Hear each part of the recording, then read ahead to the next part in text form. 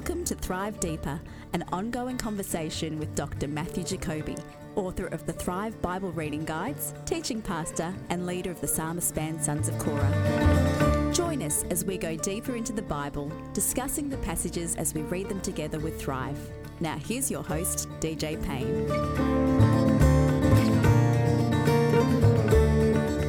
Hello and welcome to episode 30 of Thrive Deeper. It is DJ Payne here, and on this week's episode, Dr. Matthew Jacoby and myself get into the book of Nehemiah. Or is this Nehemiah? Or Nehemiah? Or Look, however you pronounce this book, it doesn't matter. This is what we're going to be looking at over the next few weeks.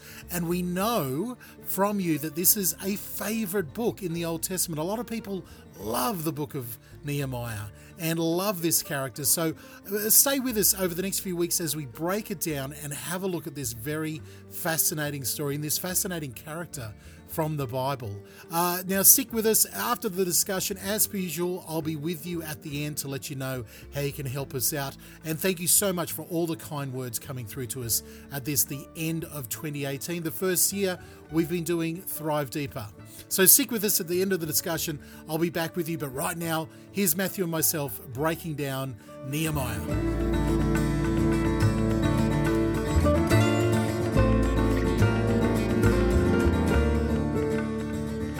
So we're coming up to the beginning of a new year, 2019. Looking at the beginning. 2019. We live in the future, don't we? Yeah, I know. I can't believe we live past the year 2000. That was bamboozling me as a child. Yeah. But 2019, I'm going to put you on the spot. Do you do a bit of goal setting at the beginning of the year? Are you a little bit of a new year, take stock, set a goal? Yeah. Not that's the most goals. Yeah, that's the most unconvincing year ever. Yeah, if I did, I'd say yes straight away, wouldn't I? So,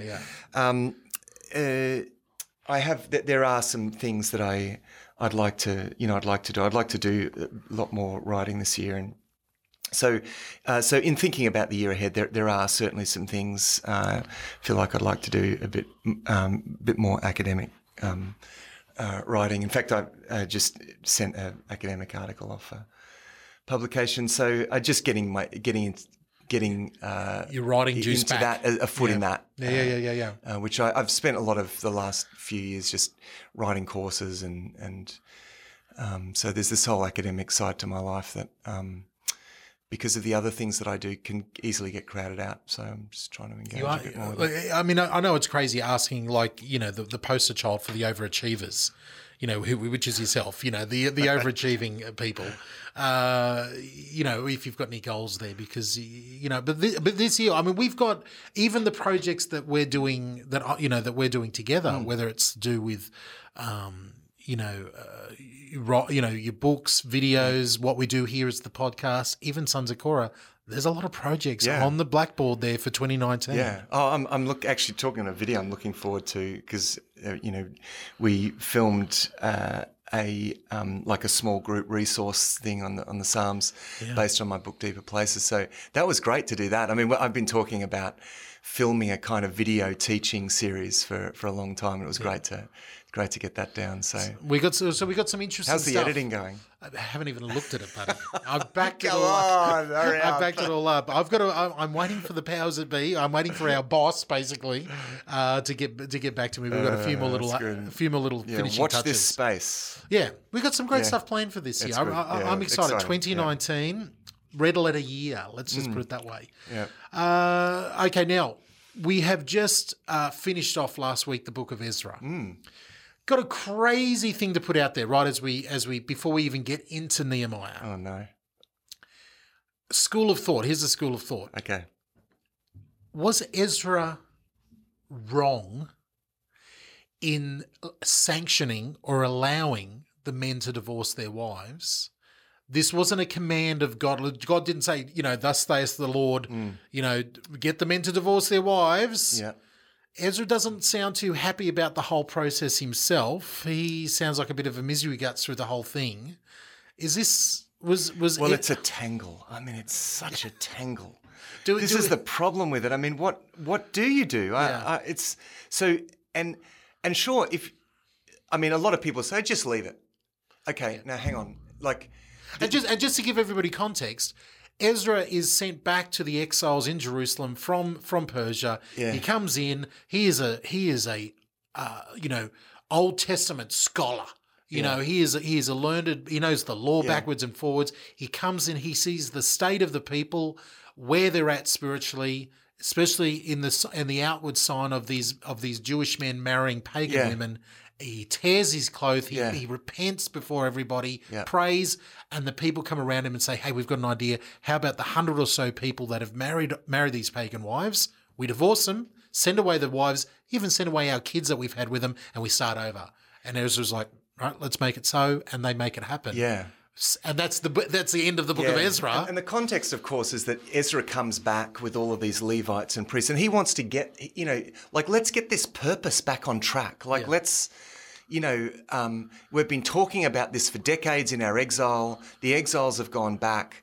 And, he's heard that, things are a little lax back home. So come on, let's get this back on track, And to his shock, the thing that's going to undermine the purpose the most is the fact that they are integrating and beginning a process of assimilation into the empire. Now, the Jewish people were this tiny little vassal kind of kingdom. They weren't even really. They were like a province of Persia. Yes. So everyone else, where are the Philistines? Yeah. Where are all these other groups that they're gone. They've just assimilated into the, and the same thing is going to happen to the Jewish people as well, to disappear as a historical fact, unless, of course, they keep themselves distinct, which those that were with Ezra in exile did. But he comes back to find that they have begun the process of assimilation. They have begun the process. This is the end for him. So the issues are really big. Now, did he do the right thing? It's such a tangle. It's such a tangle. What do you do? Sometimes there are some knots that get so complexly tied up that you've got to cut the rope. Yeah. And this is like, we've got to cut the rope. It's a terrible thing to have to do. So the text doesn't downplay how terrible this is. No. It's not saying this is what, it's just like, it's like this is the best. Well, no, not the best. This is the preferred of two really bad options. Yes. Okay. And now the first option would be, okay, we leave it as it is, but then we get assimilated completely and we lose our identity, and that's the end. End of our history. Yeah. Right. Finish the book there. Yeah, that's right. Finish the book, Bible, no Jesus, nothing. Yeah. Right? Yeah. So how important do we think these issues are? Ezra knew that they were incredibly crucial issues that weren't just about this people. It was about God's covenant with Abraham and the God's purpose for the whole world. So So this is the issue. So it was a bad thing, but that concept that you talked about last week of necessary evil. Yeah. It's a heavy concept, but I think this is what an amazing picture of that principle in place here in the book of Ezra. Yeah, that's right. It's nobody's chosen option. Yeah. And to be Ezra, heavy is the head that wears the crown. He wasn't wearing the crown, but he there's no pleasure in what he's doing at all. And I'll tell you what, from this time on in Jewish history, the fact that there is still a Jewish people today, because this would,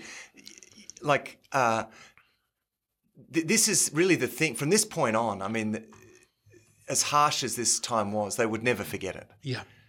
And this becomes the thing that causes there to still be a distinct Jewish community under the Romans that still, let's go before that.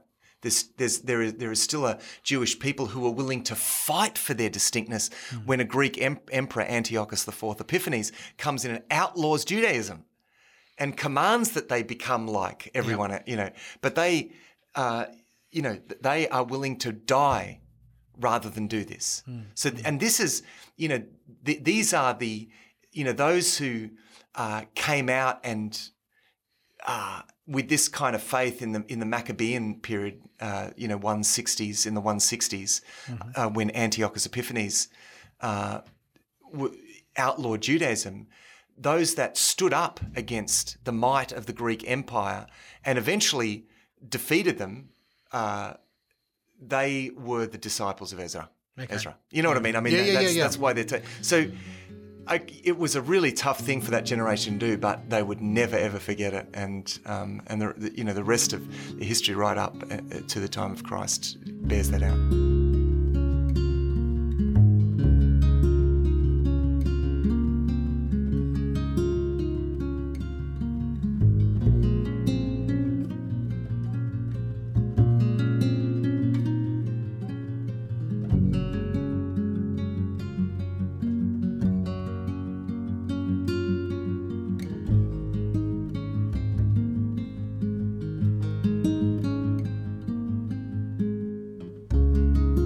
Right, now we get our, as we've stated a few times, originally and to this day in the Jewish Bible, in the Old Testament, which is what is it, 3/4 of our Bible, the books of Ezra and Nehemiah are one story, one collected works. Well, actually now in Jewish Bible now they're separated as well. Oh, really? Okay. In modern times, but in ancient times, because it was all about what could fit on a scroll.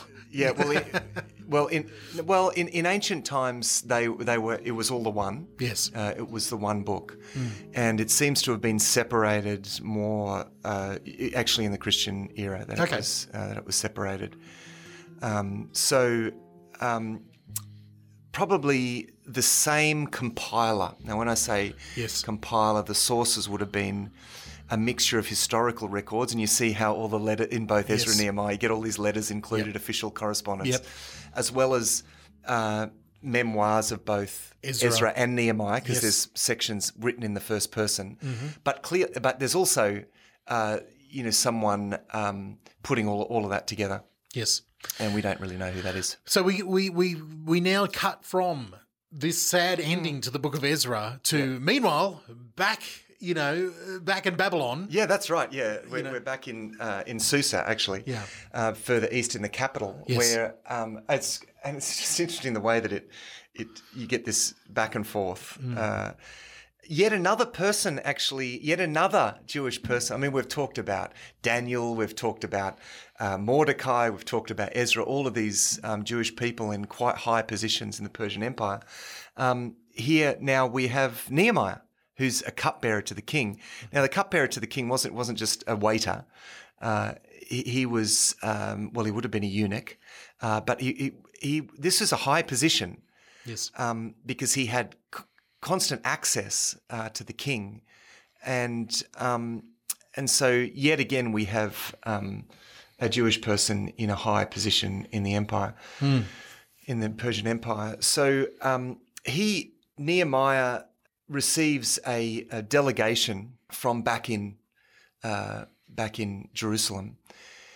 It seems to be a kind of a secret mission, to bypass, because they are being ruled over. See, this is a part of sort of the province of Samaria, and we have seen, and we discussed this in the last episode, that in Ezra chapter 4, the writer here harks forward to something that happened when he's talking about opposition to building. Yes. He harks forward to a time where there was opposition to the rebuilding of the city. That happens sort of in a kind of in-between period that we don't really hear about this in the actual story. So in this intervening period, this is between 515 when the temple is rebuilt, and 458 when Ezra turns up. Yep. There is this, they start trying to rebuild and it gets thwarted. The governors of the area in Samaria write back to the king. They say, hey, these people are rebuilding their city. Yep. King sends back a letter, stop them, right? So it seems like they go there, they stop the work. Not only that, but they probably tear down the work that's already done. So what happens is in 445, the Jewish people send a delegation, right? They think, okay, our neighbours are going to keep enforcing this edict of the king. So and they have heard that Ezra, one of their own, has this, Nehemiah, one of their own, has this privileged position, has the ear of the king. Okay, and it so happens that one of the guys that goes is his brother. Yeah. Right. So, what are we going to do about? You can imagine the conversation. Yeah. What are we going to do about this? Our city's in ruins. We can't rebuild. Yeah. How are we ever? Like, this is a disgrace, right? You can imagine Nehemiah's brother. Yeah, Nehemiah's brother saying, "Hang on, guys. Hey, I've got some connections. Actually, my bro is the cupbearer to the king. Okay, so they say, well, so let's." Hananiah's name is. So you go, take a diplomatic mission, bypass the officials of Samaria and go straight to the king. Let's see if we can bypass this so we can rebuild our city. Now, can I just say, in reading Nehemiah, especially the first few chapters, it is such a personal, it's one of the most personal works. It is like seeing private diary entry, even little moments, the way that Nehemiah thinks. And I remember as a very young person, I'm talking like I would have been under 10 years old when I was first reading through the Old Testament, as you do, that's right. As a Bible nerd, as a child, reading through. I remember when I got to Nehemiah, I was like, I finally didn't feel like I was reading about some ancient people that I couldn't know. Yeah. I was like, this is a man just like me. Yeah. This is a man who's responding emotionally and talks just like me. Yeah. And he has these little moments where he writes in the first person and he says, Lord, remember the threats, remember these people, and Lord, remember the things that I've done for these people, It's like what he writes is... It's like it's part of his conversation with God. Totally. It's very intimate. So we get in chapter 1, we get, the gang from Judah coming back. They've said, this is what's going on. And he just weeps and prays and fasts, prays to God. He records his prayer. And then the following spring, he's there in the king's court with the queen, the king and the queen. He's serving both of them. And he's looking miserable still. He's still looking miserable. And finally the king goes... hang on, wait a minute, Nehemiah. What's going on? You're usually my happy little Jew friend. Yeah. Why do you look so sad? Yeah. And he, he says, look, I was terrified, but I said, look, how can I not be sad because this is what's going on? And then the king says, well, how can I help you? And I love the next line that he says in 2:4. He says, with a prayer to the God of heaven, I said, like he notes that this is his moment. This is his Esther moment. Yeah, and he's praying as he's praying, as he's talking. Like shows that heart attitude of what it means to live in reliance of God. He's whispering up a prayer and going, "Oh Lord, help me." Here we go. If it pleases the king, and he makes his case known. And I love that transparency of his heart. Yeah, because remember, he can't break the ice with the king. I mean, remember Esther, right? Yes, exactly. Oh, I've got something that I want to bring up. Like, no, you just don't do that with the king. So, he's looking miserable. And the king actually asks him, I mean, this is remarkable in itself. Yeah. And, verse 4, the king said to me, so he tells the king about his city lying in ruins, which has been destroyed by fire. Now, this actually isn't because of the original destruction in 586. No. This is... this intervening period that I just talked about, how they stopped the rebuilding but went back and actually burnt down what they had even done. So, he tells this to the king. The king says, what is it that you want? And this is where he says, and then I prayed to the God of heaven. I love it. I love it. Because, this is his Esther moment. Yeah. He's the guy in the right place at the right time. Yeah. But he recognises, okay, just because you're the right, and I think this is a great lesson for us, just because we will always be the right person in the right place at the right time. This is the providence of God. But it takes a bit of courage. Yeah. It's not just, it's really easy. No, this took an immense amount of courage and boldness to both pray in that situation, but then to trust in the providence of God. And so I tell you, his prayer, it's interesting because his boldness is unbelievable. Yeah. And his boldness... What he asks. He is upfront. But he's also, like he says, I was terrified. Yeah. I was terrified. I'm praying, God help me. But he doesn't back down what he feels that God has asked him to do. And even we know that behind the scenes, we're trusting behind the scenes that this, the ragtag remnant that are coming back going, dude, you've got to help us. Yeah. They've obviously outlined, this is what we need. Yeah. And he knows all of this. Yeah. And so when he lays out, this is what I need to happen. Yeah. And very practical, the Queen's like, okay, well, how long will we be gone? What's the plan? Yeah. Let's outlay it all. Yeah. And he realised, and I think when the king asks him, what he wants, he realises, wow, this is my chance. Like, this is already, this is already kind of the favour of God, and so the king's, he presses in on this because. The king is being responsive to him by saying, how long will your journey take and when will you get back? So this is when he realises, oh, God really is working. This is the answer to his prayer. So he asks for letters of safe conduct and so forth. And then he also asks not only for letters of, not only that he can go with letters of safe conduct, but he asks for... like timber from the royal forest. Yeah. I mean, where do you get off asking for that? That's really pushing it. Yeah, and we read a little bit later on that the king had also sent officers, horsemen, people. He has a whole cavalry with him to protect him as well. So and he doesn't even ask for that. It just says the king also sent army officers and cavalry with me. Yep. I mean, talk about the favour of God. Yep. And then it says when Sanballat, the Horonite, and Tobiah the Ammonite official heard about this, they were really disturbed. Now these guys, we're going to hear a lot more about these guys. These are the bad guys. These are the really bad guys. They are going to continually work against this, but they've got to be careful. These guys are going to have to do this through really underhanded kind of ways, because through bandit raids and all of these things, because they can't make outright war because the king has sent through these letters. So the first thing that's bold about this is that this is basically Nehemiah is asking the king to issue a decree that goes against essentially what the former decree was, to stop building. I mean, the unlikelihood of that is off the charts. So talk about an answer to prayer. It's really quite remarkable that that the king is favourable towards this.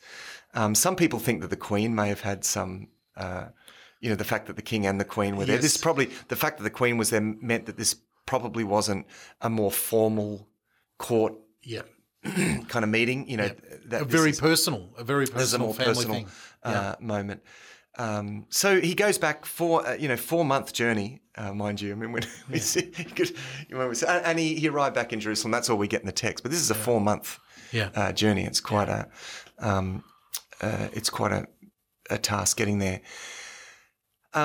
He gets there and he knows that secrecy is all important here. He wants to hatch a plan before anyone knows that he's there. Now, why do you think that would be? Because he knows it's gonna come up against him. Yeah, that's right. He knows that. The news is going to get back, and I think he's probably heard from Hananiah and these other guys that Sanballat and Tobiah have got people in the inside. Yeah. And we actually see that they do. Yeah. They've got people in the inside. And so he goes at night and he does this mission where he sort of surveys everything and comes up with a plan so that by the way, he's made governor. He's given this authority alongside Ezra. Yep. Remember, because Ezra's here at the same time. So he's given the authorization for this project, right? In that sense. Yep. So he does this survey by night on his donkey there with everyone else on foot. He's walking around, comes up with this plan, and then he announces it. He brings it before the people. Yeah. So this is an absolute disgrace. Yeah. Now, notice that the main reason for rebuilding the walls wasn't for defense. No. It was to do with the disgrace, right? Because this is, it's not the insecurity which is the problem, but it's how does this look to everyone else? Because this is Jerusalem, which should be seen as the Psalm 48 says, this is the city of the great king, the joy of the whole earth, right? Well, it's looking like a bit of a sorry state. So he says, come on, guys, we need to rebuild this city. The world is watching. They agree and they start building. They get to work. And straight away, these guys find out. Now, there was 2 and now there's 3. Now, I mean, these are the details that you sort of read over because they're just more names. Yeah. But it says in verse 19 of chapter 2 but when Sanballat the Horonite and Tobiah the Ammonite official and Geshem the Arab heard about it. Good old Geshem. Oh, right. So they've got another guy. Yep. They're mocked and ridiculed us. So they're going to do more than that, actually, as time goes on. Now, this Geshem actually is known from history. He actually is a very powerful ruler of an Arab league. So when you put these guys together, these are all the territories right around them. I mean, they are encircled by opposition. And that is an important point to make because it's sort of, unless you go and look at the history of it, you just go, are these just 3 wandering dudes walking past? No. These are the 3 leaders of the territories around them. Yeah, actually, all of these guys are quite powerful. Yeah. And particularly this guy, Geshem, is a very powerful guy. They have inside people. Yes. They have people on the inside. Yep. They know the laws. They know the previous decrees of what the king has done. They've been responsible for all of this. So this is a real threat. That they are surrounded by nations that want to oppose the building. And now we finish off in our weekly reading this week with the end of chapter 2, roughly around that. And at the end of chapter 2, this is when we first get a glimpse. I mean, so far Nehemiah has sounded like, this amazingly godly, and he is. He's an amazing godly man. He's serving, in different capacities. We see his amazing brilliance in thinking and forethought and being ready and planning and all this different stuff and encouraging people. And then at the end, that last verse of chapter 2 is we first get this little glimpse of the fire that is in Nehemiah when it comes to him being angry because his response to them saying, the God of heaven will help me succeed and we are his servants. We're rebuilding the wall and you have no legal right. You can just see the seething anger. Oh, he's very bold. Yes. I mean, it's really bold with these guys because he's not going to, and this is the thing with Nehemiah, he's not going to compromise. Because remember, there was a lot of, as we said from Ezra, there was a lot of compromise happening. Yes. Okay, we'll do a deal with you. Yeah. We will yoke ourselves to you in some ways, and that was happening even through marriage. Because of course the reasons why people intermarried often was to form different kinds of alliances, business, political alliances. So leading peoples, that's actually something we should have mentioned when before we were talking about the seriousness of these connections, the intermarriage, is that these are alliances, like they're tying themselves to these peoples. And this is a big problem. And so, these guys have people on the inside, and he recognizes. So he could have been tempted by that. Let's just try and get along with them. Let's compromise. Let's give a bit. No, he's saying, no, we're not going to yoke ourselves to you. We're not going to trust in you. We're going to trust in God alone. Yeah. And man, it's a bold thing that he stands up to them because he is encircled by these guys. Yeah. And what ensues really is a war of nerves. Right, because remember, because of the decree of Artaxerxes that is sent with Nehemiah, they can't outrightly oppose it, and yet they're going to send in the rest of the story is great, and we'll get to that. We'll get into that in the future. But what you see, I think we see something about Nehemiah here. He's uncompromising. I mean, he's a great leader. He's uncompromising, and he's able to unify these people. I mean, this is what a great leader really does. And I think actually the next chapter 3, it's the kind of chapter you read on because it talks about this person did that, and then a few meters up, this person did that, and okay, and this person mended that gate, and it's easy actually to miss, really, from chapter 3, all of these details, that the level of unity, actually, of intention that is displayed here. I mean, Nehemiah is mobilizing all of these people to work on all of these sections of the gate in a relatively short time. It's an amazingly short time that they actually do this eventually, and it's a real credit to his to the unifying nature of his leadership. So he's a pretty amazing guy, Nehemiah. Yeah. Pretty amazing guy. And we're going to pronounce, I've heard Nehemiah pronounced many different ways. Oh, okay. You know, I think I've got some dear Indian brethren who pronounce it Nehemiah. Goodness me. Yeah. Okay, yeah. Well... And, you know, I've heard it different ways, but Nehemiah is Well, that's just how that's how it's normally pronounced. And, I had the experience when I went to Israel beginning of this year that the guide would say someone's name. Yeah. And they would say, "Oh, do you know the story of such and such?" And I would say, "No, what is that?" And then she would say, "Oh, you mean Nehemiah?" Nehemiah. Yeah. And she would say, "Oh, yes, yeah, okay, I'll call him Nehemiah." And I would say, "No." Please pronounce it the Jewish way. Yeah, that's right. I'm probably the one that's wrong. So these are English pronunciations. So look, it may well be that we really don't know how it was originally.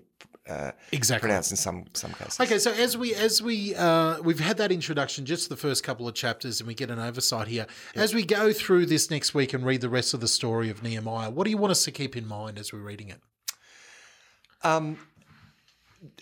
The real amazing lesson so far in the book of Nehemiah is the way that this people get reinvigorated under this sense of purpose. You know, they've become discouraged through opposition, so they scatter a bit. You know, that it's a war of nerves here, and they're intimidated into scattering, fragmenting. That's what intimidation does. It's like, you know, in our lives we feel a bit concerned about what does the world around us think, and actually, it's by banding together as God's people, focusing on our purpose, that we gain a kind of a boldness that comes from togetherness, a sense that I belong to something greater than just me, and I'm going to draw boldness from that sense of that bigger purpose, right? Because there's something big going on here. And what Nehemiah does is that, like Ezra does the same thing, gets them back on track. And I think the book of Nehemiah really speaks to that. Nehemiah is the guy that unifies God's people under God's purpose. And whenever that happens, beautiful things ensue.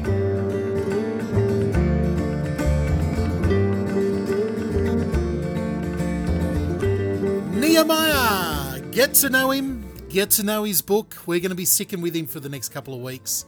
A fascinating character, fascinating book. So reread it if you get a chance to over this period here.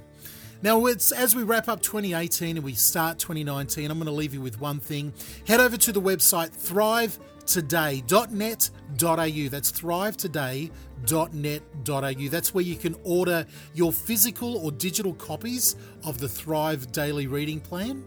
Also, you can give us a shout out. Jump over there, get in contact with us, let us know where you're listening from, and I tell you what, we'll mention you and give you a shout out in return on an upcoming episode. All right, well, that is enough from me for today. We'll see you next week on Thrive Deeper.